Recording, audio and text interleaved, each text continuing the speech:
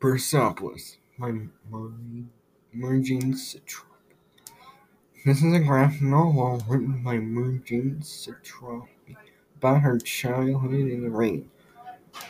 This takes place just after the Iranian Revolution to about the early 1980s, where she was sent to live in Austria at a French school. She had yet to return to Iran since. The story starts with the young girl talking about the first time she had to wear a field of school, and all the antics and that her classmates got up to playing with it. The teachers tried to stop them from doing, and how they had to separate themselves from the boys. The book progresses into her out-of-school activities. She at one point thought that she was the next prophet and started to write her own book to share with the world. Her grandmother was a large part of her life. Marjane's grandfather was a prince of the prior Persian Empire before it was overthrown. He ended up becoming the next prime minister, before becoming a communist and ended up dying in prison years later. Her uncle was also a communist, but he fled the country years ago. He ended up returning to the country from the Soviet Union and eventually detained by the police. He ended up being executed. As the revolution continued, Marjane's father continued to go out and attempt to take pictures and protest with the majority of the country.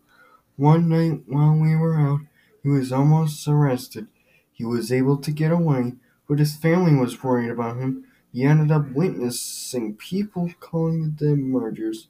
The protesters at the hospital were starting to consider everyone who died while the king was in control was considered murderers. The revolution ground towards its end. The protest became more intense. Marjane ended up going to a protest with her family's maid. There happened to be a massacre that day, and they were punished by Marjane's mother. Eventually, the book addresses the last days of the Shah's regime, the several different prime ministers he tried and rejected. The Shah was driven into exile, where he eventually died of cancer. Then the church took control.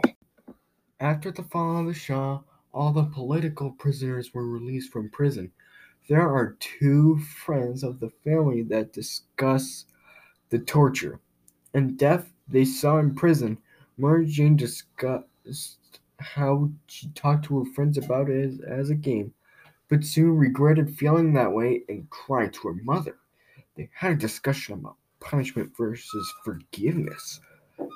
This is the point of the story where you meet Uncle Anush, Marjane's father's brother.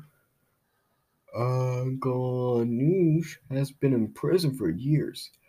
Marjane talks to him about his life, how he lived in Moscow for years before attempting to return after he got divorced.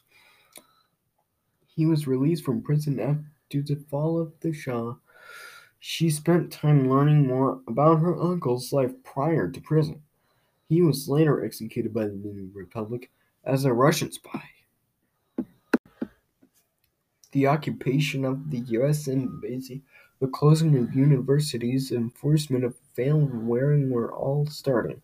The universities were closed for 2 years before being reopened. Marjane's family worried about what would happen if things continued to progress in a fundamentalist way. They attended a protest about the way things were going in women's rights. It turned violent. People were hurt, and they had to flee from it. Her family soon went on a 3-week vacation in the early 1980s because things were getting worse, and they feared they wouldn't be able to. When they returned home, they were met by her grandmother, who was picking them up from the airport. She explained that the country was at war with Iraq. Marjane felt a strong sense of national pride for her country at the time. This often led to disagreements with her father, who was more cautious about the war and often had to listen to forging new reports to find out the truth of the attacks. It was at this time that she learned of the death of one of her classmates' fathers during an air raid on Baghdad. As the war continued, food shortages started to affect the population of the country. Gas started to become in short supply, and this led to more family drama. A family friend's home was bombed near the border of Iran and Iraq. They were from the southern part of Iran and were in public with Marjane's family. They had very little money they were able to gather before the house was lost. Her parents took a trip to Turkey for some long time.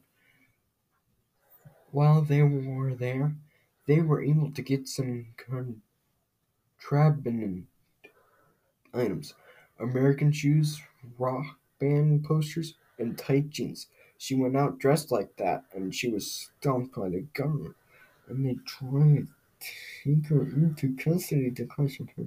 She was able to cry and lie her way out of it. She returned home and went to her room.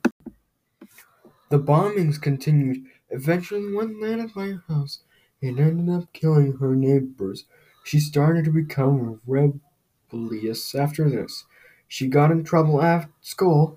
This was starting to worry her mother. Eventually, they made the decision to send her to life in Vienna with a friend of the family to study at the French school there. Marjane stayed in Europe and studied illustration. There is a follow-up graphic novel called "The Return", where she talks about going back to Iran. I would recommend this book for high school students, grade 9 to 12 and older. It deals with complex international issues and inter-country strife.